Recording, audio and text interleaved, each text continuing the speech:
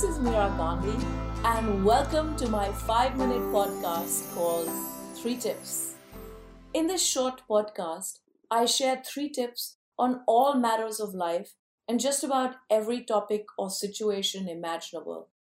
I like to walk the talk and will share my real life experiences as I give you 3 easy tips to shift closer towards finding answers to things. Today, we will talk about 3 tips on how to keep goals realistic. Goals are a simple way of organizing our desires, ambitions, and aims in life. It is sometimes easy to be swept away in the whirlwind of life and lose track of what we want to build towards. So it's important to make goals, to remind ourselves to stay true to the decisions and the direction we want to take in our life. Writing down goals at the beginning of the year is an important step in accomplishing your goals. My goal setting did not always work. In January of 2018, I decided that I needed to set a multitude of goals for myself. So I carefully wrote down my goals, thinking that I would work on all of them simultaneously.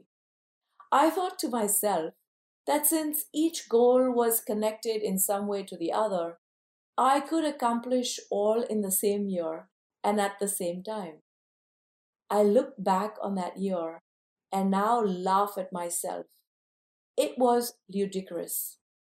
Each goal was very intensive within itself.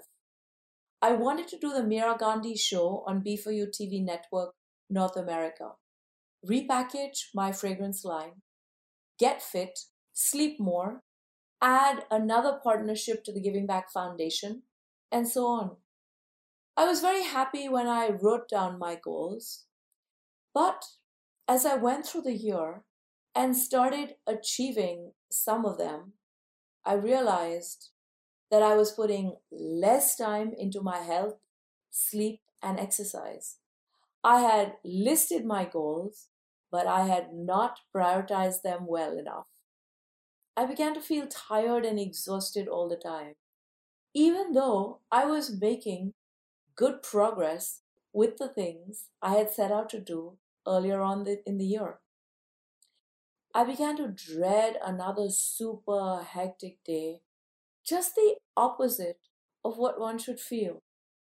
So I had to go back to my list and start reorganizing these goals, prioritizing them better, putting health and wellness first, slowing things down, pacing myself better, moving some goals to future years.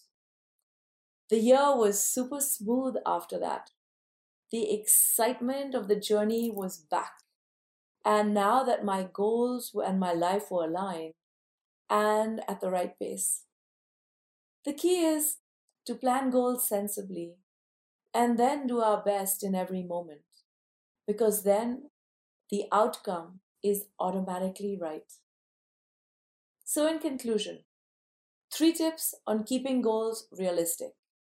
The first, evaluate your goals. A goal must excite you and motivate you and not overwhelm you. The second, write down your goals.